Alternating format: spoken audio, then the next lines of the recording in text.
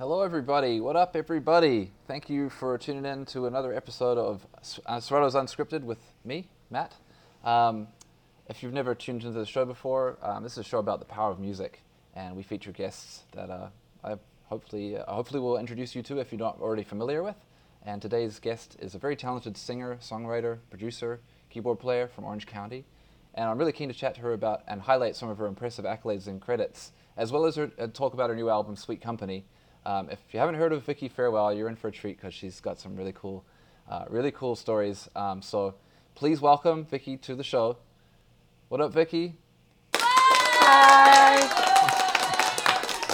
Now you are from Orange County, right? Is that correct? Yeah, I am from Orange County. Okay, cool. A lot of people in LA don't like hearing that, but yes. Why is that, do you think? Um, Without getting too deep into it, I think there's just a lot of like political differences. Oh, Is okay, that yeah. was what I'm assuming. But we're right. Orange County is right next to LA, so we're kind of all in the same boat, so it doesn't really matter. It's really cool. Actually, I'm broadcasting. I usually broadcast in Vancouver, where I live. Sorry, guys, we're just experiencing some technical issues here. Hopefully, we can get Vicky back on here in just a moment. Hey, Vicky, we got you back here. Okay, we're back. So yeah, I just All wanted to right. say congratulations on your new album, Sweet Company. Thank you. This is your debut album, right? Yes, it is. It is. How does it feel to have completed your debut album after working with so many great artists? It's a huge relief. I'm so happy to finally have my music out, and it's something that I've always wanted to do, but didn't think I would ever do, just because I didn't have the balls to do it. So I'm glad it's out. I'm so happy it's out. When you say you didn't have the balls to do it, it is a huge commitment to make an album, quite a feat. Was it overwhelming? Like, is that kind of why, or what was the kind of the worries there? I think it's just generally very scary to put yourself out there, Mm. and you're especially I think like when because I've always been a keyboardist, I've always been an instrumentalist first before I was a vocalist, and I feel like that's like the general fear of most musicians is like, oh no, you're gonna hear my voice. I'm so scared. It's a very vulnerable thing to do. And then also to like write about something that's very personal is also very scary. And I think I was just scared about it. So really, most of us musicians are scared about letting people inside in general. That's So, true. and in being a music artist, you're allowing anyone and everybody inside. Like anyone can hear your music at this point. So, I think it took a very long time for me to finally just let that go and just own myself, own what I've got, and let it go.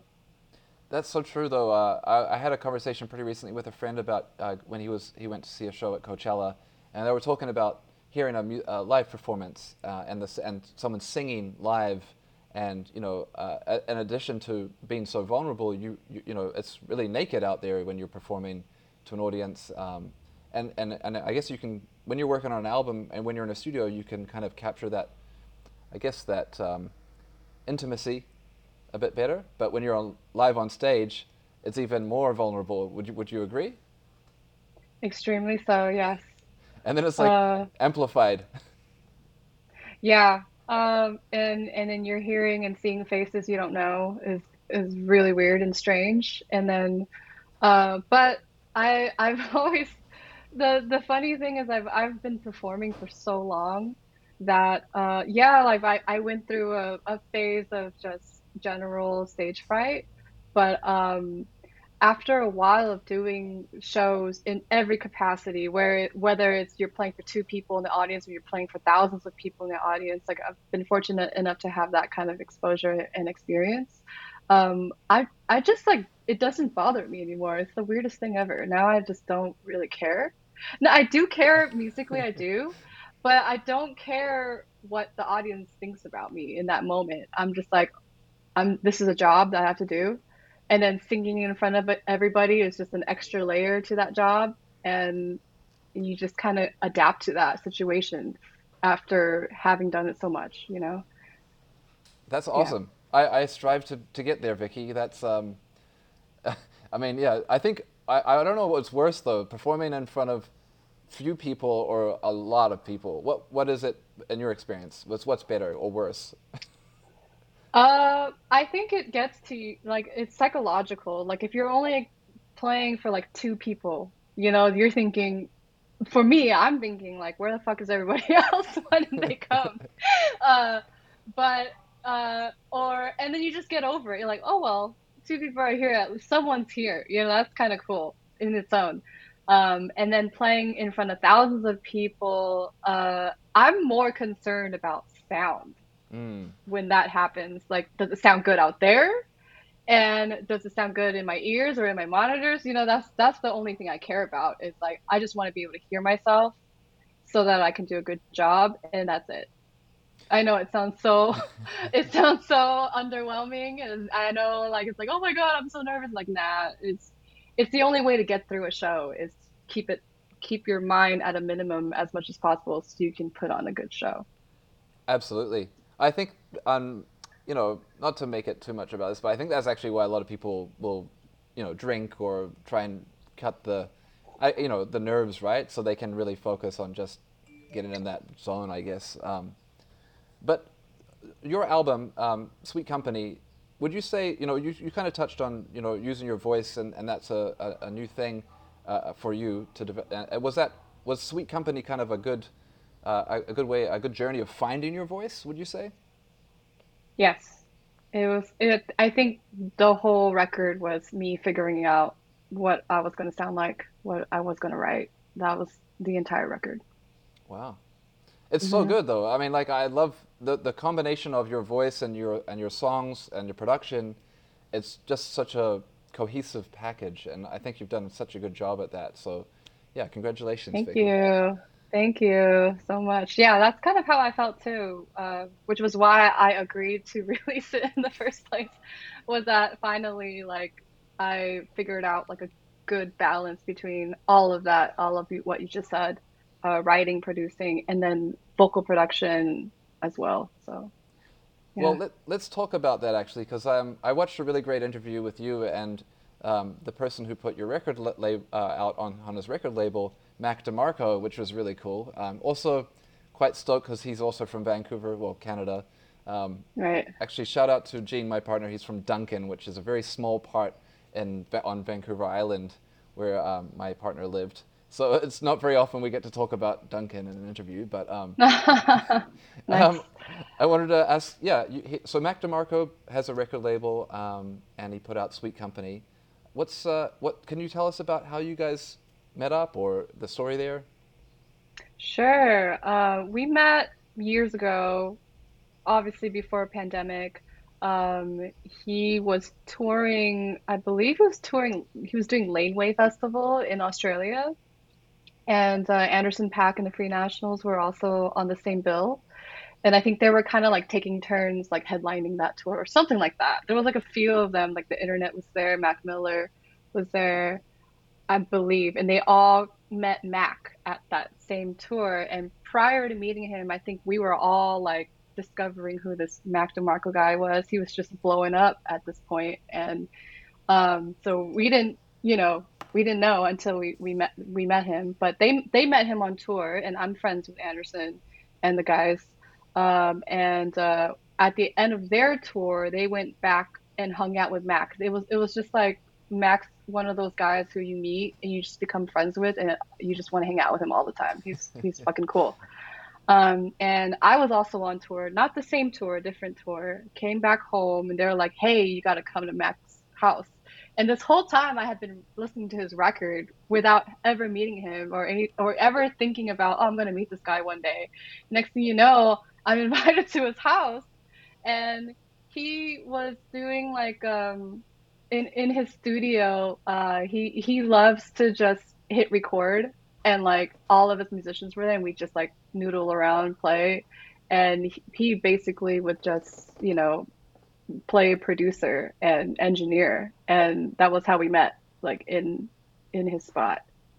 That's such a cool way to And work. yeah, Like just yeah, jamming out and I guess getting capturing moments like that, hey? yeah, we did that quite a bit that summer, like almost every single time. Like we go to we'd hang out at his house and we'd just like play. He has like thousands of like really stupid jams we did, really stupid. Um, but also there was a couple jams we did that he lost Oh, that were my favorite. And so it's gone forever. I don't know what he did. I don't know if that's like a Logic Pro thing. I'm not talking shit, but I'm just saying he lost it and it's irretrievable. Like we can't find it. It's gone. oh no. So I hate when that happens when which never really happens anymore because like I mean I use Ableton and Ableton backs up everything, so whatever. But uh, yeah, so that was how I met him. I love this DAW trash talk. I'm here for it. It's funny. I Yeah.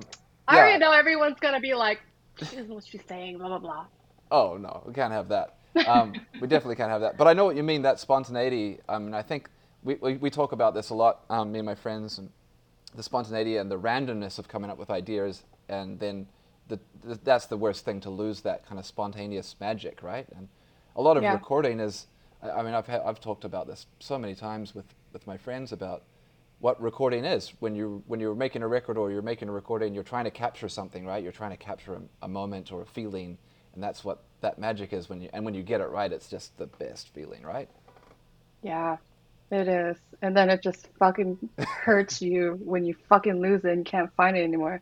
I'm sorry, am I allowed to swear on Yeah, this? yeah, yeah, yeah. Okay, cool. I mean, yeah, if you're a kid and watching, please maybe turn off or something. But I think all the people we got Yeah. in here are the homies right here. Actually, I'm going to give a quick shout out. We got Master Lee. Shout out to Master Lee and the Scamsterdam crew. We got Hits Danny from Phoenix.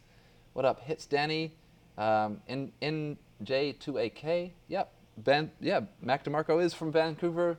Um, and yeah, we got Sonny James in the chat. So we got a couple friends in here. Um, and yeah, I guess we're Nice. just talking about your record. Um, I'm curious to know, did you use a lot of synthesizers, like hardware synthesizers, when you made this record, or you were in the box kind of person? Yeah, every keyboard synth sound that you hear, even some of kind of like the effect sounding stuff, is all hardware synthesizer. I did some into the box stuff, of course, just because I did it by myself. I can't, I'm not a drummer. Yeah. Um, so I did program some stuff in the box, but for the most part, yeah, everything was outboard, out hardware gear. Just because I think it just sounds so good already. Yeah. Um, and I used to use more like plugins, um, or like just you know whatever synth plugins they have these days. But and they sound fine. I'm not saying that they sound like shit, but there's just something about real synthesizers that just already sound great, and I try my best to keep them as dry as possible. Mm. Uh, Sometimes you can't help but you got to produce it out. But I that's what I like, and I remember recalling playing some of these songs to producer friends and just like producers I was working with at the time. And a few of them said, you like your sounds very dry. You like your drums dry. You like your synths dry. I'm like, yeah, because I got nothing to hide. I mean, True. I feel like, and I know I sound like I've been talking shit this entire time, but that was the point of writing this record was like I didn't want to hide anything. I didn't want to hide like how shitty my voice sounds or whatever. If it sounds like shit, then it sounds like shit, But I wanted to keep it as dry as possible, and I think that had a lot to do with having been around Mac so much, and Ah. his last record, Here Comes the Cowboy. I remember when he was demoing it and then showing it to me while he was working on it. He was like, "Yep, it's all dry," like in his own way, and I was like. I kind of like that, like I guess in post production you can kind of like add a little bit of verb here and there, but the writing process of it, and then it's kind of cool to keep things bare, because that means you got to be a better writer. Hmm. You got to write better shit for it to translate. So yeah, there's not a lot of like smoke and mirrors behind this record. It's all just pretty, um, I think, uh, traditional writing. Like you Mm. got your chorus, you got a verse, you got a bridge, and which I think made me write even better. Like I had to work harder as a writer than as a producer. If that makes Yeah. any sense. Oh, absolutely. If you don't mind, I'd really like to play one of your songs. It's my favorite one off the album, and I think it really gives a great illustration of not only your songwriting, but your production and your keyboard playing as well. And I definitely want to find out. I'm going to ask a couple, I don't know, technical questions afterwards about some of the sounds you use, because I see you've got a bit of a stash of some pretty cool Oh synths yeah. just sitting behind you there. Um, but yeah, let me just pull up. This is the one I've been playing. It's on my playlist, and I've been playing it like every day. It's so catchy too. Like you got such a great hook on here. Um, yeah, I love this song. So we're gonna play Vicky Farewell's "Are We Okay?" So this is a single too off the album, right? This one of the singles. Yep. So let's go.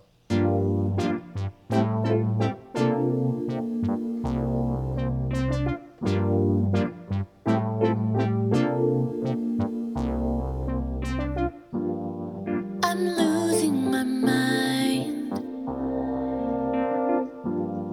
one day at a time. Nothing's the same, and love is to blame. I don't even know about you. So tell me, are we okay?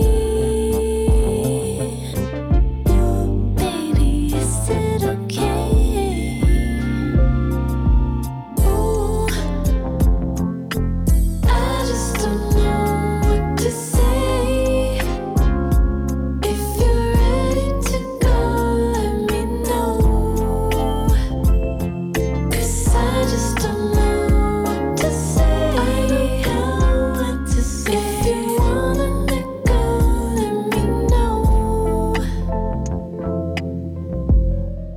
Okay, so we can't go two verses. We're gonna try and keep it legal on the Twitch stream here. But shout Yeah, out. Mac is working hard day and night, making sure no one's leeching my music out like that. So don't report us, Mac. Please don't. Um, and shout out Danny. I'm so glad that you love this song so much, because I do too. And it's great to know that. Yeah, great to know that you appreciate it. And I think that, like what you were talking about before, you were talking about how, yeah, the songs are, they stand alone. Like you're not overproducing it. There's not too much you're putting in. Everything has just fits in its right place. And I think that's such a really important part about music and songwriting. By stripping it back, there's a certain, yeah, vulnerability, but also like very clear and direct connection. When an audience hears it, they can hear right away, do they like it or not? Are they getting the message? And I think you've done such a great job at that, by just everything is in its right place, and that's makes what makes so much great music too, right? Hmm. Yeah. Now, so yeah, can you tell me a little bit about the song specifically, the keyboards and the way you've got the sections working together, the arrangement? Man, it's really perfect. But yeah, as what keyboards did you use, if you don't mind me asking? Okay. Sure, I'll reveal my secrets. Um, so I initially started this song on a Wurlitzer, and it's still there. It's in the track. It's just like super effects out, like chorus pedal and phaser. I think it's a phaser I use, not a chorus. And I actually recorded that part once through. So Oh like just wow. improvising changes, and I think that night it was during like COVID, like no, there was no cure, no end in sight. COVID, it was bad. Oh And so none of us were happy during this time. So I was kind of writing a very sad song, and I had written out that base of just the Wurlitzer, and then I kind of built around that idea. So what you hear is my first and only take of Wow. of it, which is fucking crazy because that Yeah. doesn't happen all the time for me, especially when it's already fully fleshed out. Like, hey, that's a verse idea and that's a pre-chorus idea. Weirdo. Um, and that usually never, I mean, it kind of does happen here and there, but not that meticulously, where it's like, hey, everything kind of fits here. Um, but I also thought, hey, this is really corny. No one's ever gonna want to hear this. What? Uh, and so I kept it to myself for a very long time before I started like, shyly like, hey, what do you think of this, guys? I mean, just because I'm around a lot of dudes Mm. and in the industry, and dudes are always roasting each other, making fun of each other any chance you can get, and it's all out of love, but it also creates this like feeling of like I'm scared to share with anybody because someone's gonna fucking make fun of me, Yeah. and which they have. I've had friends make fun of me before for this particular song, but overwhelmingly majority of people were like, "This is fucking dope. You should write more. You should write a record." So anyway, I'm also going off topic, but yes, going back to Wurlitzer, and then I layered that same Wurlitzer part on my OB6 over here. This Ooh. this guy. I think I added some kind of like a synth stabby with like a really like a fat bass. It just sounds like really fat when you're playing the bass line, so it almost sounds like a Thundercat thing. Um, and that's why I liked it. I was like, oh, I kind of like being able to play synth and synth bass all at once. And so I Mm. layered that on top, as you hear, especially during the chorus. Um, and then I added like some bells from my Mellotron, my little Oh. tiny mini, the micro Mellotron. Oh, I love Um, those. Oh man, I love the Mellotron. yeah, That's like one of the best keyboards of all time, in my opinion. yeah. The sample library is probably the best. I mean, I have the Arturia plugin that does similar Mellotron sounds, but I feel like the hardware, like the one that they sell now, that sample library is legit. It's so freaking good. It just sounds good straight out of the box. Wow. That's why I keep using these boards. So I did that, and I think I also used like some the bass was probably one of the synth basses that I programmed in one of these boards. I think it might have been actually I used the Nord lead 2X. That's like kind of like my secret Oh yeah. that's now revealed. Sorry. And but it's okay, I don't care because they're really hard to come by. So good luck. Yeah, true. And for that reason, because it just sounds so good and it's poly, it's not just mono. Mm. And it just kind of emulates these like old Juno sounds pretty well. And on top of it, like it's very responsive to the way you edit. And yeah, it's awesome. It's an awesome board. And then I think that's it.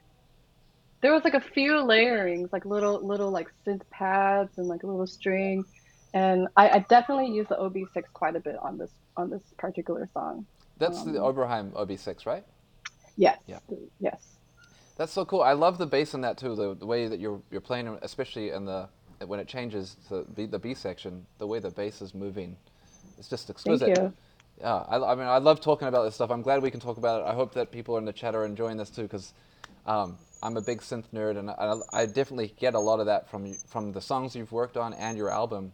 And yeah, the one thing I think that you touched on, which is a really good point too, if people are interested in synths and plugins and the differences, and it's something that has come up in the past in conversations, is that synthesizers, like analog or physical synths, it's easier to kind of find a good sound quicker, quite quickly, and then be able to manipulate it to your liking. I know that obviously you can save presets and things like that in software and get there quickly, but I do. I have. I guess that would be. Would that be something that you experience too, where when you play an analog synth or a hardware synth, it's just kind of easier to get a sound quickly? I think it's especially vintage analog. It's not easy to get those sounds quickly. That's You true. have to Yeah. like understand what you're doing or how to work them. Um, but like the more modern analog synths, like you can actually save some of those pre's. Also, I've been hearing that there's like plugins are becoming so sophisticated that they will oftentimes mimic like a certain vintage synth, and it'll show all the different dialed in knobs and everything already. So if you find like a pre on that particular synth that you really like, all you have to do is like literally take a picture of it and then like go back to your actual synthesizer and dial it in, and it'll pretty much be the same fucking sound. Oh, that's So awesome. that's what I've heard. I haven't done it yet, but I know that there are some plugin companies out there that are doing something like that, where they're emulating like a particular vintage keyboard.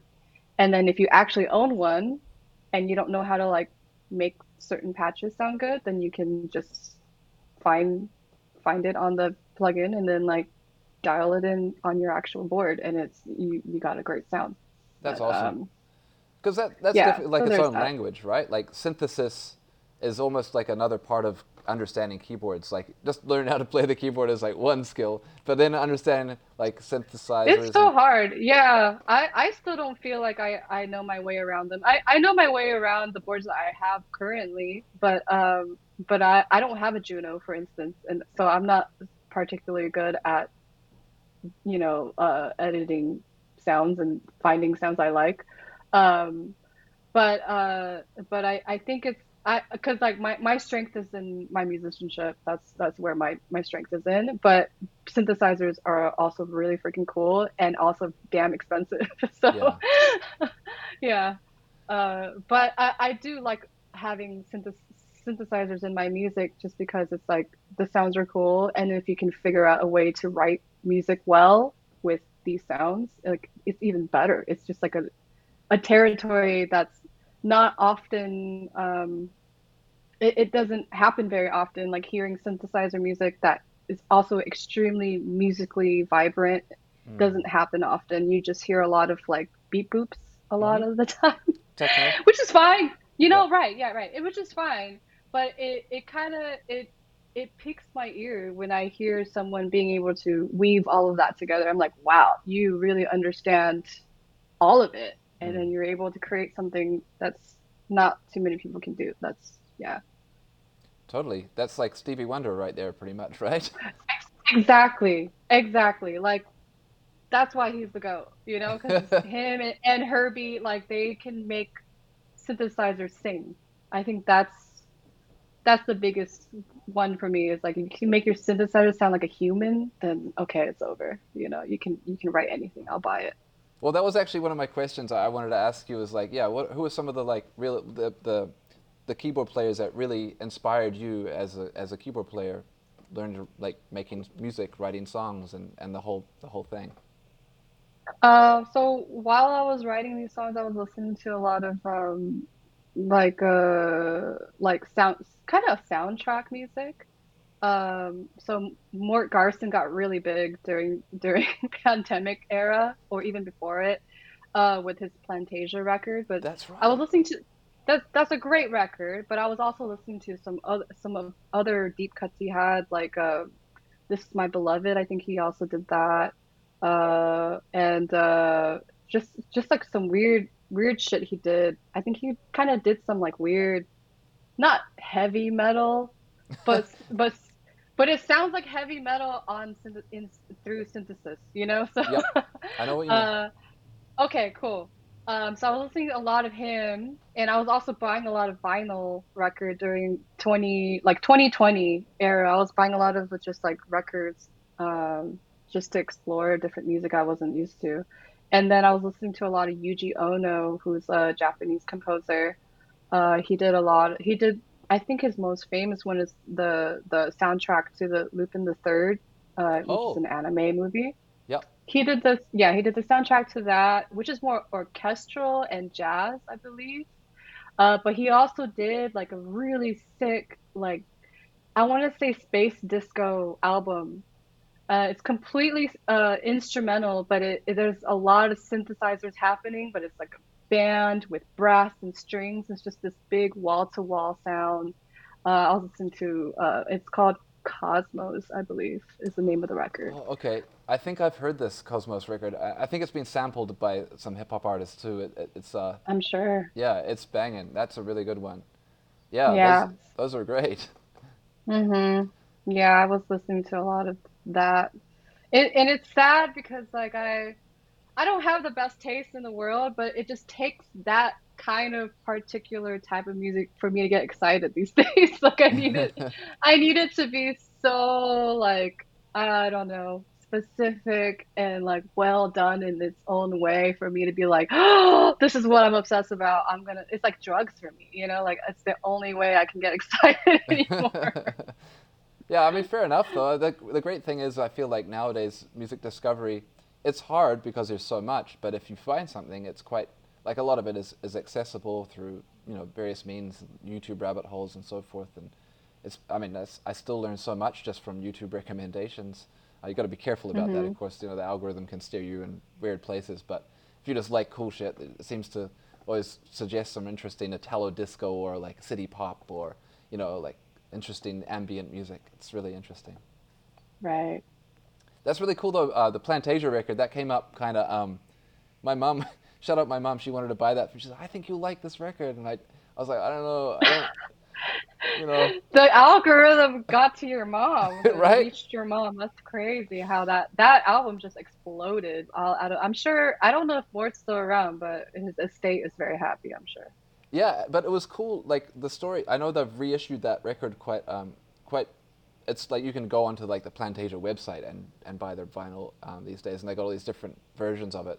But it's really interesting that Mort, if I'm not wrong, is from a part of Canada where my mom is from. So there's like, not to make this about me, but there's this really interesting like story of my mom liking this artist that happens to be from the same part of Canada that she was born. And I was like, this is crazy, but it's not very often you get like virtuoso synth players from this part of the world, but they can come from anywhere. Right. Um, so speaking of synths, we're going to keep on this for a little bit.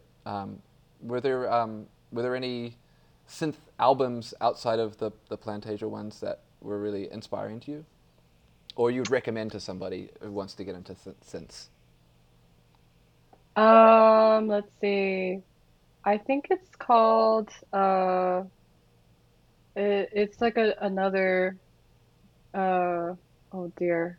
What is it called? I think it's called this is it called This Boy? The Hiroshi Sato record. Okay. That one's bomb. It's the one with Say Goodbye. Yes. Oh, that's the jam. I think it's called This Boy. Yeah, that one I was obsessed with for a really, really long time. And so from time to time I still listen to it just to hear the production of it again and just oh, it's so great. I really like that one. I don't know if that counts as a synth record, but Oh, absolutely. Let's okay, play that cool. song. Let's for people who don't know the song. I also want to give a quick shout out. She's not in the chat right now, but my friend Nina Mendoza. It was the first person who put me onto this song, and it's such a jam, and it's great to see how this song has just become kind of like a internet song. Like it's like again one of those ones Mm, that you know it did, yeah. you'll hear about it eventually if you don't know. And there's people that have done loops and slowed it down and all these sorts of things because it's just such a beautiful song. But and there's actually some parallels the way you compose your songs, the arrangement. It's beautiful. It's fantastic. So, anyways, without me yapping on about it too much, let's just play Hiroshi Saito's "Say Goodbye." This is the jam.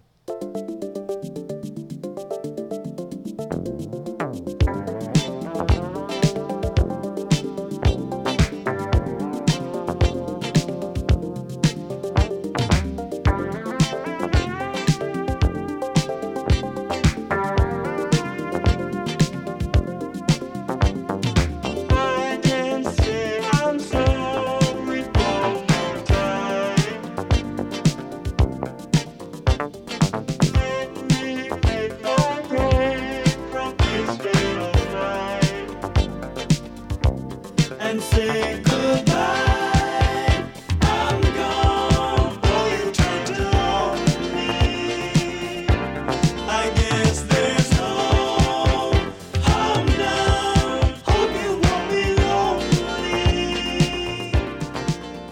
So we'll just give a quick, taste of it. But if you do get a chance to listen to the full song, which I highly recommend as well, not Vicky, but anyone in the chat, there is an incredible solo at the end of it as well. Like, this is the most shredding solo. It's so good. I also want to say another synth record is literally any video game soundtrack in the early 90s and on. I was listening to a lot. So I was listening to a lot of like Final Fantasy VII soundtrack, Final Fantasy IX soundtrack, Final Fantasy X, and all the for the most part, PlayStation 1, PlayStation 2 era games. I was listening to a lot, and all of that is super fucking cool. And I still listen to. I want my next record to be that, like that era, like workstation sounds.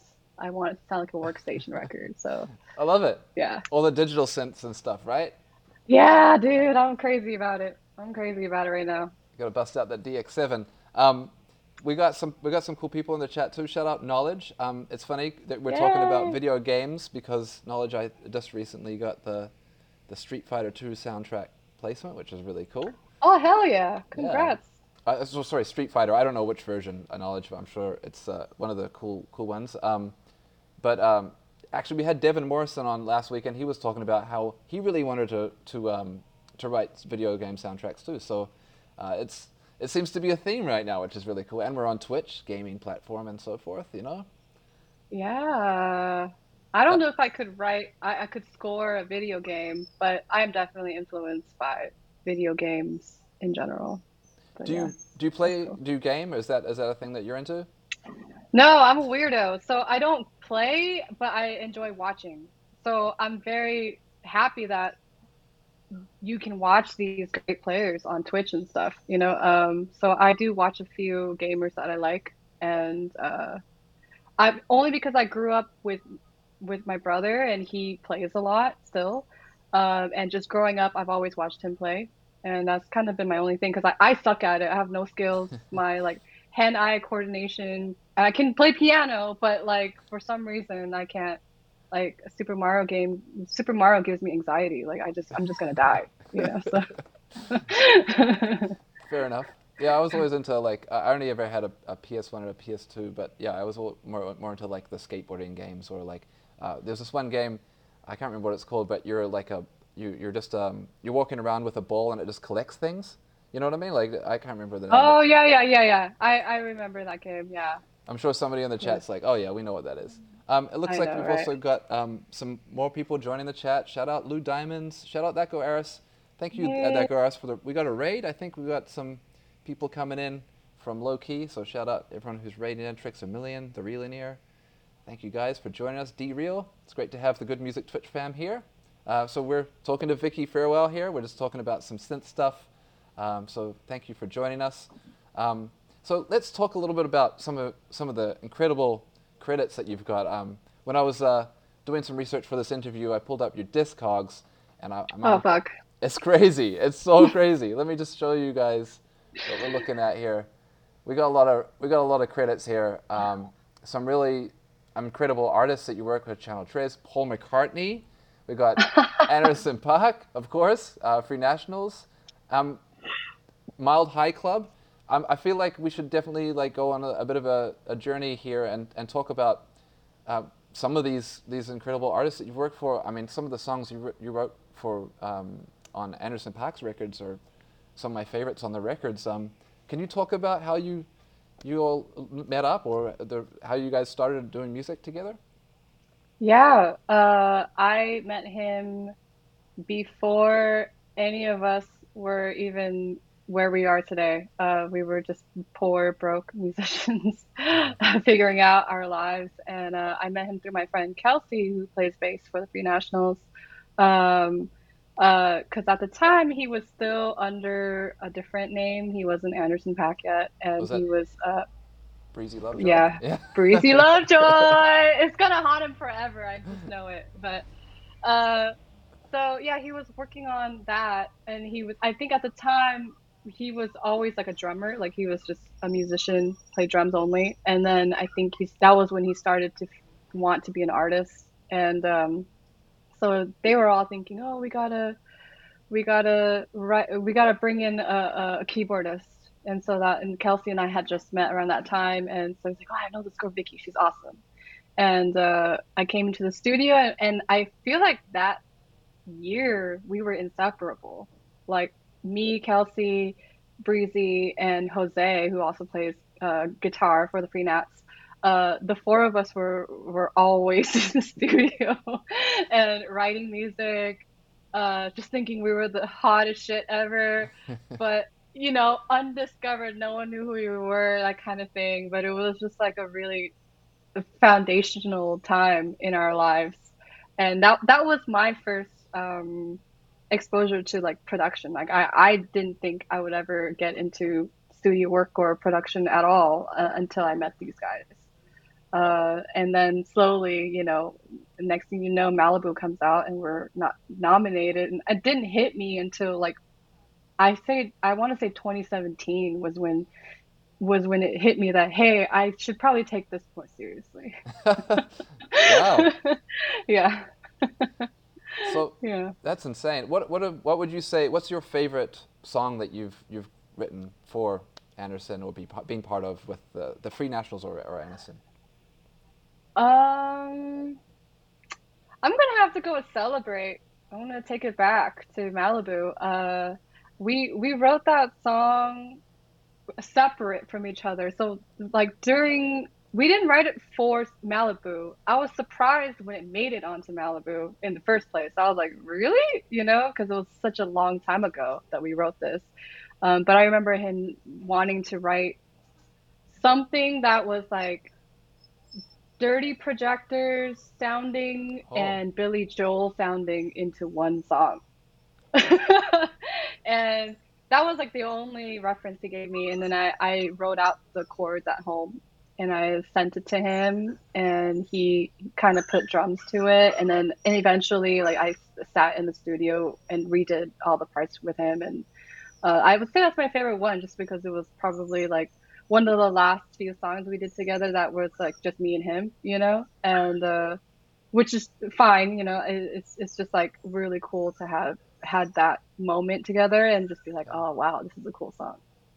well, let's just play a bit of that. I feel like for those of you who haven't heard this album, this is actually one of my favorite albums of Anderson .Paak's too. Oh yeah, me So too. so let's run it real quick.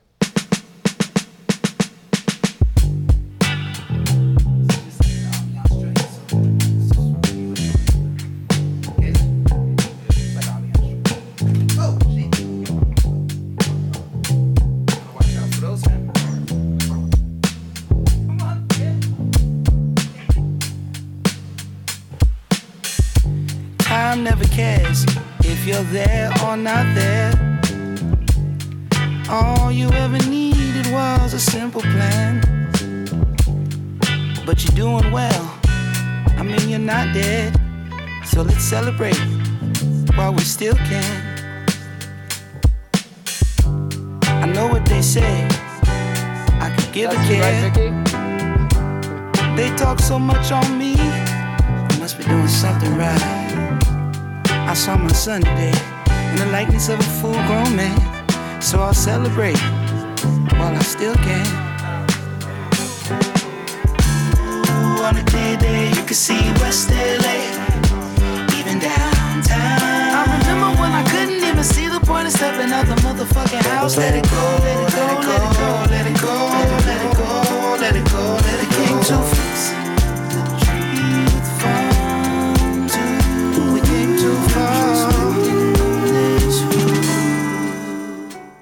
And we'll have to leave it at that. But this is so cool to hear. I think it's really great because I love it, listening to your album, loving what you've done with Sweet Company. You can really hear there's a real character to your sound, the way you use harmony, and you construct song structure. It's like a telltale sign. It's like that sounds like Vicky. It's really cool. Thank you. So when you're writing these songs, I can hear also that it's really great that you mentioned the Dirty Projectors and this Billy Joel reference because I've never heard it like that. And the more I think about it, I'm like, yeah, I can hear what you're talking about. I can hear the kind of some references, and definitely in the production. So Yeah. Yeah, that was fun. I mean, that's my interpretation of that reference, you know. I mean, it might not sound like that for other people, but yeah. that's awesome. And then yeah, you worked with Channel Tres and Paul McCartney. Let's talk about this Paul McCartney record because I did come up in your NME interview with Mac DeMarco, which I was really interested in. So you kind of touched on it, but I didn't get the full story. So I'm curious to know, like, tell me about this Paul McCartney, the song that you worked on with him. Okay, so this was also, I want to say like winter of 2020. I get a FaceTime from Anderson at like, I don't know, like 11 p.m. at night. Again, COVID, you know, no cure, no nothing. And this guy's like, "Hey, you want to do a Paul McCartney remix?" And I'm like, "What the fuck? This is like the weirdest shit I've ever gotten from him." And I'm like, "Okay, sure." and and he's like, "Who should we get? You know, who should we get?" And I'm like, I don't know." And we're just like naming off people. Like, should we get a bass player? Should we get a guitar player? I was like, "Oh fuck, let's get Mac. He's perfect for this."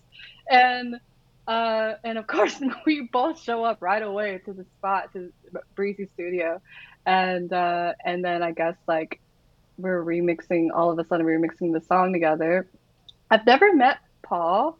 Never, you know, we were. I think Breezy and was were talking with like his people, kind of back and forth type thing, and we just kind of did it that night, all night long until the morning, and then I think for the next several days we were kind of like just nitpicking it, and Mac was adding more stuff to it.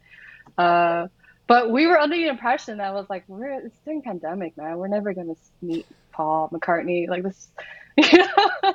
But also at the same time, very surreal. Like, what? Paul McCartney kind of knows I exist, or at least, you know, has heard me in some kind of capacity. But it's still really fucking cool.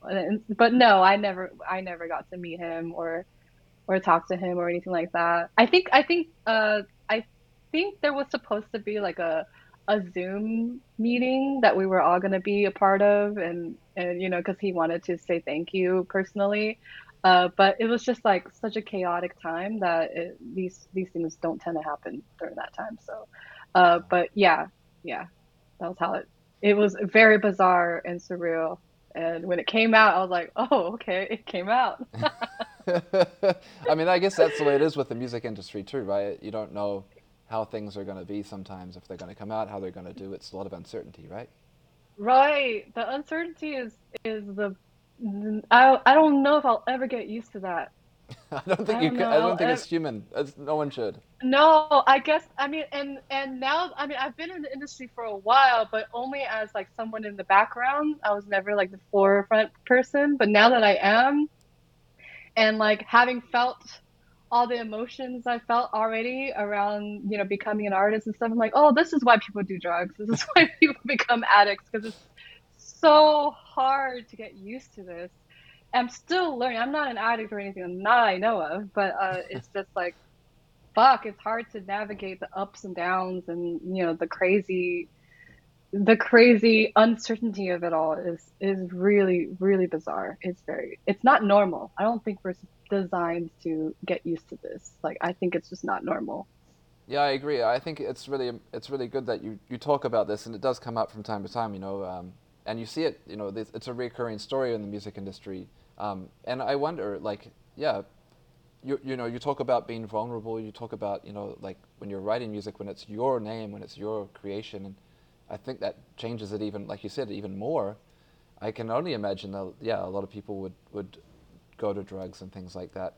But do you think there's more narrative or more vocabulary to discuss this within the music industry, or just more of an understanding within the music industry that those peaks and valleys are so extreme that, you know, is there like a support group or, any kind of, you know what I mean? Wouldn't that be nice? Wouldn't that be nice? I would love for there to be a support group. Artists, I feel like artists tend to be friends with each other just because we like understand what we're going through. You know, I'm not at the caliber yet where I can have all my friends are artists. I mean, I still have like all of my close friends I've always had. Hmm. But it is kind of hard just because it's like we don't really work for anyone. Hmm. There's no like, I mean, yeah, there are like managers and assistants and labels and all that, but it still feels like you're not really working for someone. You're not sure who you're working for, you know? And as a result, there's no proper like holding for like, hey, this is where you go if you need psychological help, you know? Yeah. There's no mention of that anywhere. You kind of have to just like try to find someone, but even then it's like not everyone is equipped enough to be able to handle like helping you at in this way because they don't understand what it's like to like put yourself out there for thousands and thousands of people to see and criticize or what or love you or whatever, you know? Like it's such a odd way to live. I'm sure now there's like more of that, you know, just because LA is so big and there's more of us who are, you know, influencers or famous. I'm sure there's like more of an understanding for it, but wherever it is, it's really hard to find and expensive. So I don't, That's true. I don't know, I don't know who to turn to. Usually, I turn to like my friends, like Mac or whoever, you know, and I'll text them and be like, "Is this normal? Is this feeling normal?" You know, like, and they're like, "Yeah, it's normal. It's normal. Like, don't worry about it." But yeah, Yeah, a couple of people we've talked to on this show actually have talked about mentorship being really helpful for that, and that sounds like a similar relationship you have with Mac, where he's kind of done some things and can give you some like advice on how to get through right. that. But similarly, like the friends that you mentioned that you've had, your whole life, those relationships must be so helpful and important to you. But I imagine that as you get famous, those relationships become strained as you start living in this kind of very unconventional world, as Loki has mentioned in the chat. It's like you're doing a different schedule, you're doing things. There's no human resources in the music industry. There's no human No, resources I in was the just party. gonna say that Yeah. there's no HR, you Yeah. know, so you're. I needed that tattooed on my face, like or something. No HR in the music industry. It's just so I don't forget that I'm not the only one, you know? Yeah. But Yeah. but the relationships with your childhood friends and things like that. I mean, yeah, that's. I feel like those are the ones that really keep you grounded. In fact, I know a lot of the people that watch this show are DJs, and they might be able to relate to this. But when I was working as a DJ full time at nights and stuff, it was almost like I really wanted to invest the most time into the people that had regular 9 to 5s, so that I knew what reality was like in a lot of ways. Because even just working in clubs or something, working and gigging, that's a very weird world in a lot of ways. Like people that go to clubs usually aren't Yeah. always in the best state of mind. There's sometimes they're trying to run away from things. They're newly single and they're dealing with all these kind of relationship issues and parenting issues, or they're, that's unfortunately a lot of the places where people will go to experience music and run away from things.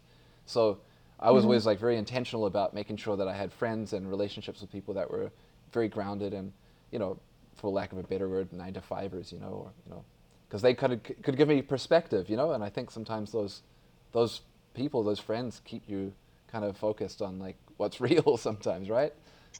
They do, but it's like a weird balance of it all because you still want their input, you know, to keep you like sane, but then sometimes you got to go towards like the artist people and to get inspiration and Mm. just to feel like you're not alone in this way of thinking, you know, like that you can still connect to others just like yourself. But then sometimes that gets a lot too. So I feel like it's a ebb and flow of both types of friends. And I'm not at a place where I know what to do yet. So Yeah. I'm still in the early like stages of like, okay, what kind of artist am I again? Like what kind, you know, I still don't really know exactly where I belong. Like, am I a pop artist? Am I indie artist? Am I a, you know, R&B artist? It's just kind of like I'm all over the map. And that's always been my personality as it is. Like my friendships have always been very mixed, like different types of people all the time. so like my artistry kind of reflects that as well. So it's just this ongoing feeling of like, I just want to stay in one spot, but I don't know what it is, like I'm not sure what it is yet.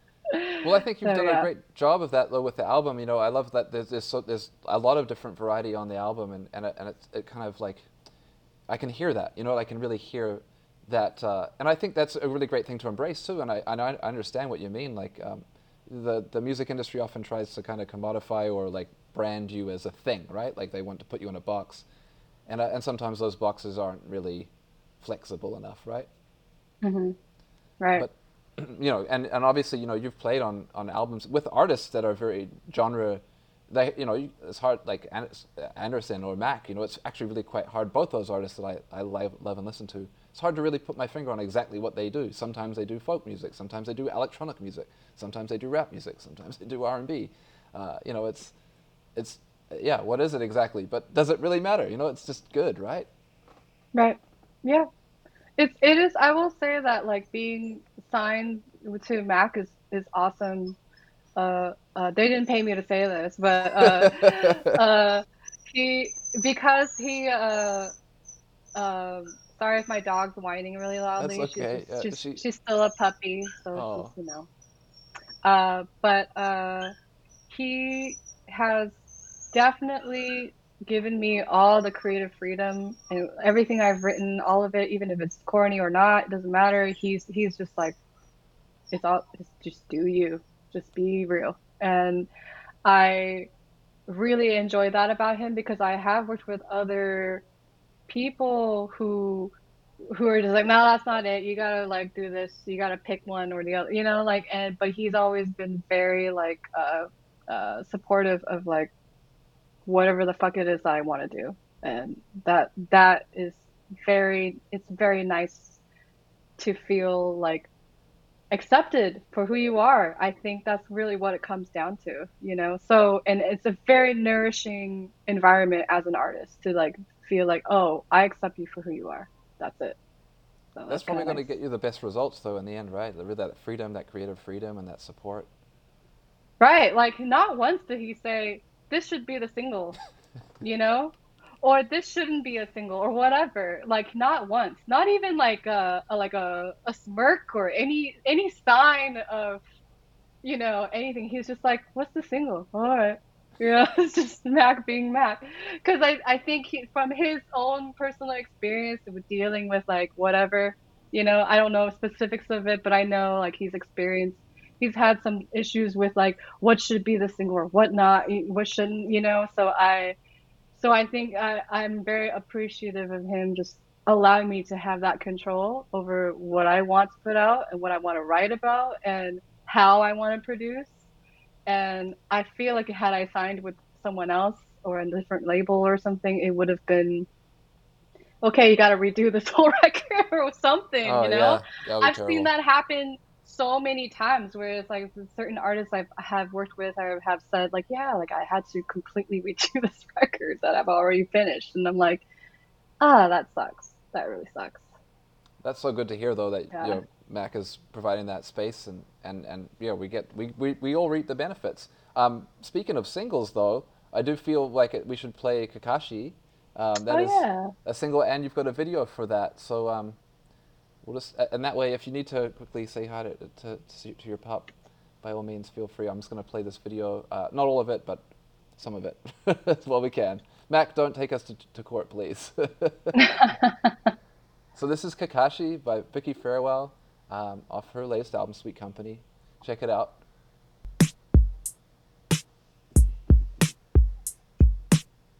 My dear Kakashi, nobody gets me like you. Oh no, my Tomodachi, you care about me. I know you wanna see me again. I can go anywhere, and you'll always be there, right beside me. I just want you to know that the world's on aglow when you're near me. My pretty baby, all of the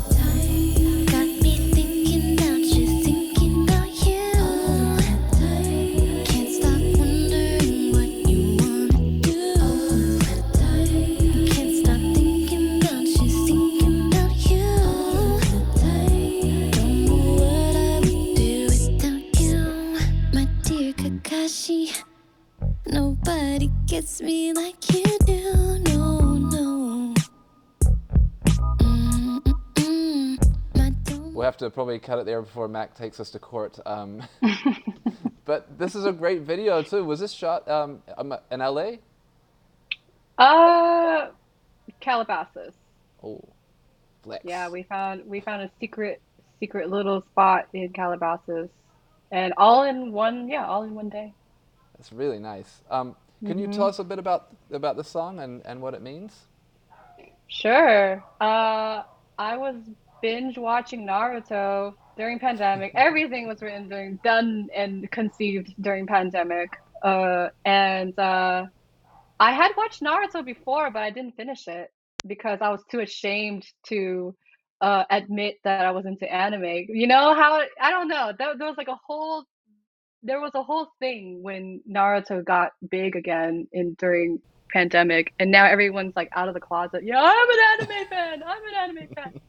Uh, but I was ashamed of it. Yes, I know. I'm ashamed of being ashamed of it.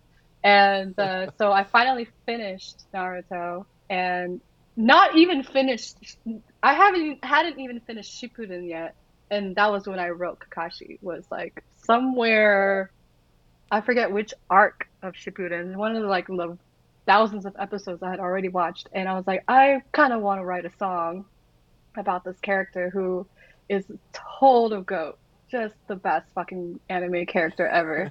And I wrote it in one session. Like I wrote the whole thing in one session. It's not a very complicated song. It's just fun, you know. And I did it in the moment, and I had just bought my Rhodes, and I was like, and I was so blown away by the sound of my Rhodes that that's like it's a very bare song. It doesn't sound bare just because the production is very wide, but the Rhodes fills it up in a Mm. way where it sounds like there's more things going on, but there isn't. It's just a very kind of trio sounding song. And yeah, and just a very puppy love type of song to a character that doesn't even exist. So I love it though. I love the sounds, and I feel like that song is going to translate so well to a live performance, you know. And do you plan on touring I assume you're planning on touring the record, but have you had a chance to tour the record or play the record out with a band yet? yeah, I played a show about oh I played an album release show like on the day it released. I opened for my friend John Carroll Kirby Oh in wow, LA. Stone's Throw, right? Yeah. He's on Stone's Throw. Uh-huh. Yep. Yeah. Great. That's a great synth record right there. All his stuff is amazing. Um, and so I got to play with a full band there, and so that was cool. But it gave me an idea of what I want to sound like in the future when once I get it dialed in. But I will be playing another show in LA on June 30th at Zebulon, and eventually I'm also touring with Mac. I'm opening for him in August. Oh, awesome. So yeah, so I plan on doing some extensive touring as well in the future. Is Um, that that's tour North America or global? Where like? just California. We're going like up to Northern California and back. Just playing like eight shows, I believe, during that whole run. Nice. Yeah. And I saw also on your Instagram, I think today, you've got a show on the 12th of June as well. Is that right? Yes, that's gonna be like a smaller set at a it's at a Permanent Records Roadhouse. They have like a bar that's also a record store and then also a venue. Kind of cool little like in-store signing and short set. So I'll be signing some records if people want to come out there and support. That'd be cool. Yeah, and you can get the Sweet Company vinyl. You've got vinyl, right, on your Hmm. Bandcamp.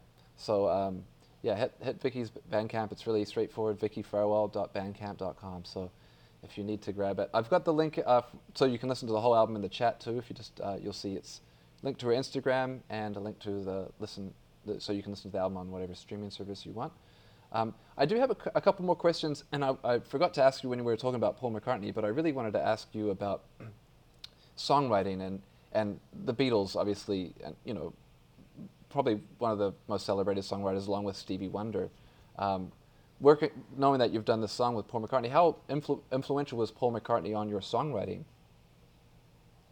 I think I wasn't thinking about Paul like while writing this, but I listened to so much of him and the Beatles during college when I was in college that I feel like that during that time I was laying down the foundation of my like musicianship and writing anyway, so that I feel like a lot of it and Stevie, like a lot of it just is a part of me now, where it's like it's become a part of me.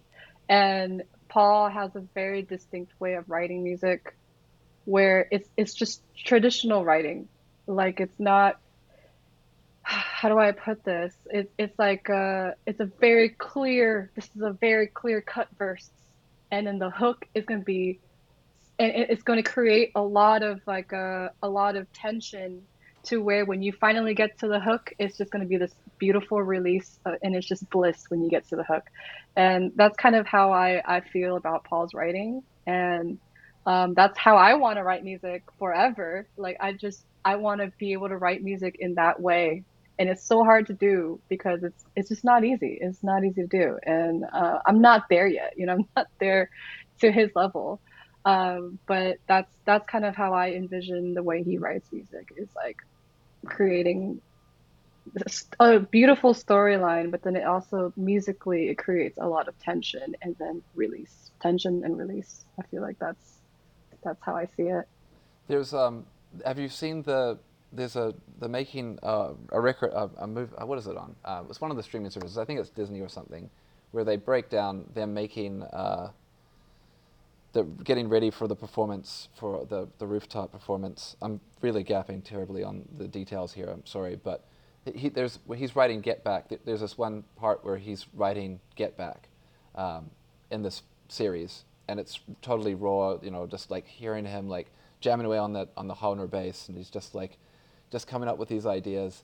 And it was really fascinating hearing you talk about how you wrote this idea, both Kakashi and Are We Okay, kind of like in right away. Just like you had this kind of instinct, and you got it done.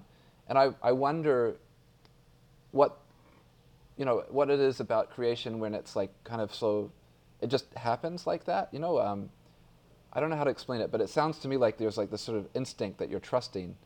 Do you know what I mean? And Yes, you're able to tune totally out. do.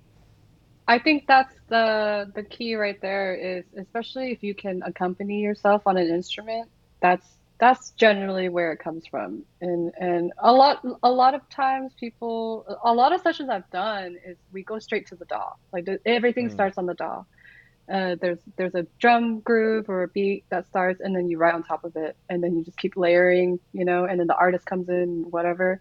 And that's kind of in a nutshell how a lot of sessions I've been doing are being done, which is cool. But then there's also this, before digital did the digital production age, like you had to write the song first mm, before you come into the session. Otherwise, you're just kind of wasting time at the session trying to figure out a song. sure. So someone like Paul is probably like just coming up with these hooks by himself for whatever reason, like writing a song about John Lennon's son, writing a song about whatever it is he's going through, or experiencing or observing. And I think that's where that's something that I relate to highly because like the Kakashi song was I want to write a song about this character I really like. I'm gonna figure it out, and it always starts at the piano or a keyboard instrument. It always starts there first before I touch anything else. And also, it's in my mind. Like I'll hear the hook in my head, and thankfully I'm a good enough musician to figure it out, and I already know what it's gonna sound like. I already know what the chords are, and then I just keep doing it on the keyboard, and it just comes out because it's like a muscle. Like the more you write, and that's one of the biggest best advice that I've gotten from Anderson was like asking him, how do you write so fast? Like, how do you write songs? How do you write 3 songs in one day so fast? And Wow. he's just like, I just practice a lot. And that's like anything really. You just gotta keep doing it, and it does come really fast and naturally because you know what you want, and instead of telling someone who's better than you at it to, hey, this is what I want, but then you can't communicate it to them because you don't know how to execute it. Yeah. But if you practice it and do it yourself, it just comes out. It's kind of crazy how that happens. That's really good advice, though. I like that, and I think it's really important for us, for anyone who wants to do it. It's like exercise in a way. I have to say that even when my own experience using DAWs, which is kind of primarily how I write music, though, is almost like the routine of doing it more frequently makes me better at it. I mean, it seems like so obvious, but it's actually just kind of knowing that even if you're making something that's subpar or you're not really super happy with it, you're like just kind of like at peace with it, knowing that it's part of the process of eventually you're gonna get something good. You know what I mean? Like Hmm. it can't be terrible forever. You know what I mean? Right. It's like a Right. numbers Like game. it doesn't really matter like what you start your idea on, whether you use the DAW first or not. It doesn't matter. Just wherever you feel the most comfortable, and you're gonna create something that's unique to yourself once you get really good at all the technical shit out of the way. Get that shit out of the way, Yeah. so that way it just comes and you know exactly what to put in. It's kind of strange how, and like, I talked about this with Mac in that interview where we're just like, yeah, it's just like, oh, once you get it dialed in, it's like that's like a weird way of like calling of like it's just like a weird high, it's like a chase. Like I'm always going to look for that moment in every song I make from now on. Like that moment needs to happen every single time. That's it. That's totally true. That I know exactly what you mean. It's the high. It's the drug. It's the drug of music. It is. No. I We're also get terrible a people. I also get a high though from discovering other amazing pieces of music. And we were just talking about Paul. And if you don't mind, I'd really like to play you one of my favorite songs by Paul McCartney specifically. Um, Sure. I'm sure you probably know it, but if anyone doesn't know it and they're in the chat, this is a jam. It's not a Beatles song either, and it was sampled by Erykah Badu. Um, All right. Yeah, I know this one already. yeah, so this is "Arrow Right Through Me" by Wings, which is Paul McCartney's project with his wife Linda. Uh, Ooh, baby, you couldn't have done a worse thing to me. If you'd have taken an arrow and run it right through me. Ooh, ooh, baby, a bird in the hand is worth two flying. When it came to love, I knew you'd be lying. It could have been a final fling, would have been a major attraction with no other thing, offering a note of distraction. Come on, get up, get underway, bring you love. and I'm just going to quickly Yeah. jump to the breakbeat part because we're here. Why not?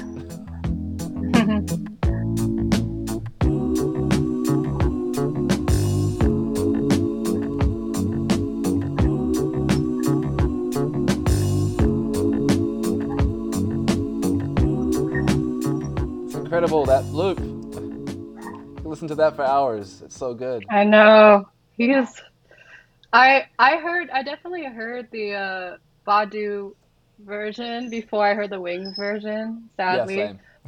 Uh well, I mean, we're a different generation, Yeah. okay? Don't get all up in arms. Uh but and her version was fucking cool. I was just like, Yeah. oh, this is so great. And then I look in like, who produced this? I gotta see. And then I see it. It's a sample too. I'm like, oh man. And then when you hear the actual song, it's just like, and then you hear like the like, like, damn, Paul, Yeah. what were you doing? What were you thinking about in that moment? You psychopath. Like that's so crazy. That's what I mean. It's like it's like not predictable, but it's not totally out of the realm of this song, It's just like, damn, like I would that's that my ear just typically like that's what I listen for every single time. Something that's like captures me as like, yes, it's something that I would never think to do, but this person does it, and I'm like, damn it, I want to write. I wish I wrote that song. I wish I wrote that. But that moment in that moment you were just looping is like, yeah, that's gold. It's just fucking gold. I have to say though, Vicky, and really, I really mean this. I think that you do that thing so well that you were talking about, especially the songwriting part. And I mean, that's the reason why I think you're on all these albums and you've got your album. I hear these things, and I was instantly like, that was, as a fellow musician, I instantly was like, man, Vicky's got something. She really knows this stuff. Like, you can really hear it, and it's so refreshing to hear this. And I say that not because I'm not trying to diss any other styles of music. I love them all, but I listen to a lot of rap music, and a lot of pop music doesn't have a lot of this, I guess, really interesting harmony that you include in your music, and it's just it's so rich, and it's inspiring. It's really lovely. So thank you, Vicky. Thank you. Appreciate that. That's very sweet of you to say. I have a very important question. We ask every guest that comes on our show this question, and it's always a really lovely answer to hear how people answer it. So the question is, what does the power of music mean to you, Vicky? Hmm. Power of music. It is definitely has, I feel like it's definitely, I don't know how to say it without sounding cliche. It doesn't matter. I guess it's the moment. Uh, I feel like it's definitely been there for me at the lowest of lows in my life. Like it's always been there for me when I needed it to be there, or I needed something there, where you're just not feeling good about your life or just anything at the moment. And I always forget that there's really incredible, beautiful music out there. And once I come back to it, like I feel like I have this stash of like this is where you should go back to when you feel like shit someday. Yeah. Because it always, without fail, brings me back to life. Like it always does. So I would say that's the power of behind good music is that it gives you back your vitality in some kind of strange, inexplicable way. Yeah, that's totally it. I'm not to, make it sound corny, but it's almost like it's the best antidepressant out there. Yep, it is. It's It's so worked good. for me way better than most drugs I've taken in my day. Oh boy. Oh boy. I feel you. I feel you. Um, so we should probably wrap this up pretty soon. I appreciate all your generous time today, Vicky. I just wanted to ask, Oh yeah. outside of the album, you talked about you're going on tour with Mac, and you've got some shows coming up in California. But what else have you got coming up this year? I'm working on an East Coast tour right now. Probably in the fall. We have already have some dates that we've locked down. I can't really say what they are yet, but definitely in the fall, hopefully like September-ish. And I'm not really writing a new record, but I am kind of like exploring options right now to eventually work on a new record. But then that's it. Yeah, the Mac tour and potential not, upcoming East Coast tour that we're working on right now. Awesome. I do have one question from the audience that I'd like to ask you as well. DJ Mhm. Devastator asked, how did you learn to play piano? I took classical piano lessons when I was a kid.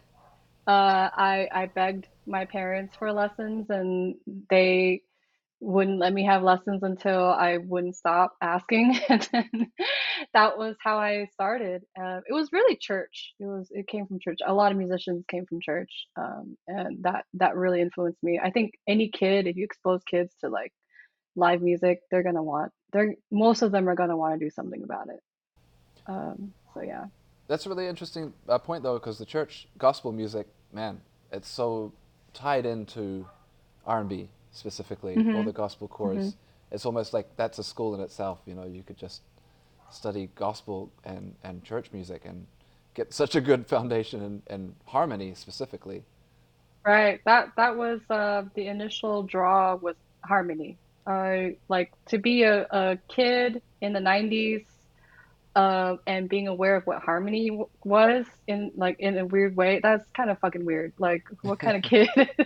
It's like, "Oh, I like this. I think that's harmony." Like it was so cool to like finally play chords, like try to learn your favorite stuff on the piano and just be like, wow. So I think the earliest like love for music was harmony and wanting the need to like explore the range of like what you can do with that, you know, is yeah, it's how it started. The curiosity, all of that.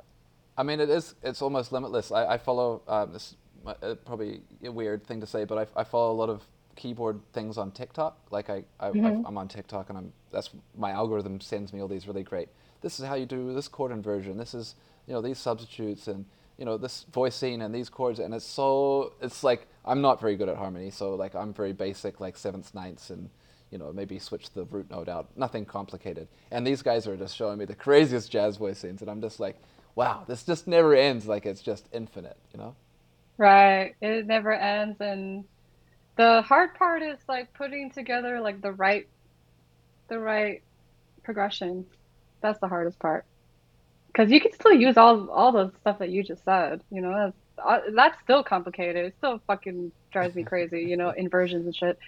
But putting them all into the sequence is like the hardest part, but Totally. also extremely, extremely gratifying once you get it. It's the Yeah, best. yeah, absolutely. Well, Vicky, again, thank you so much for your time.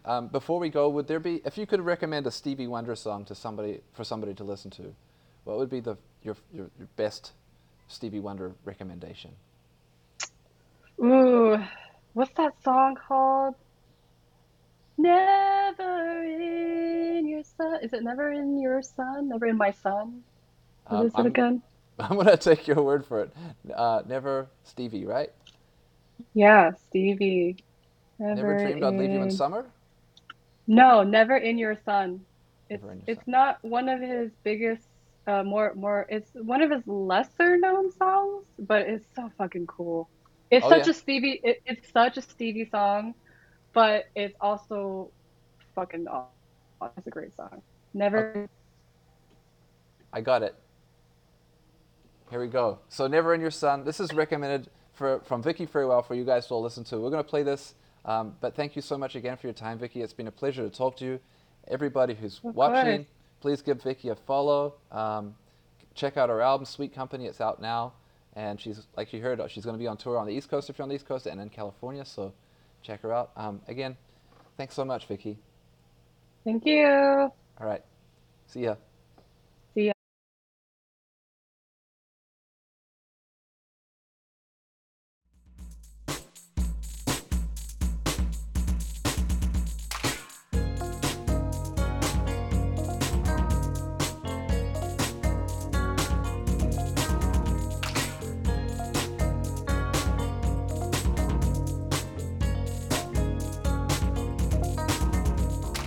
I met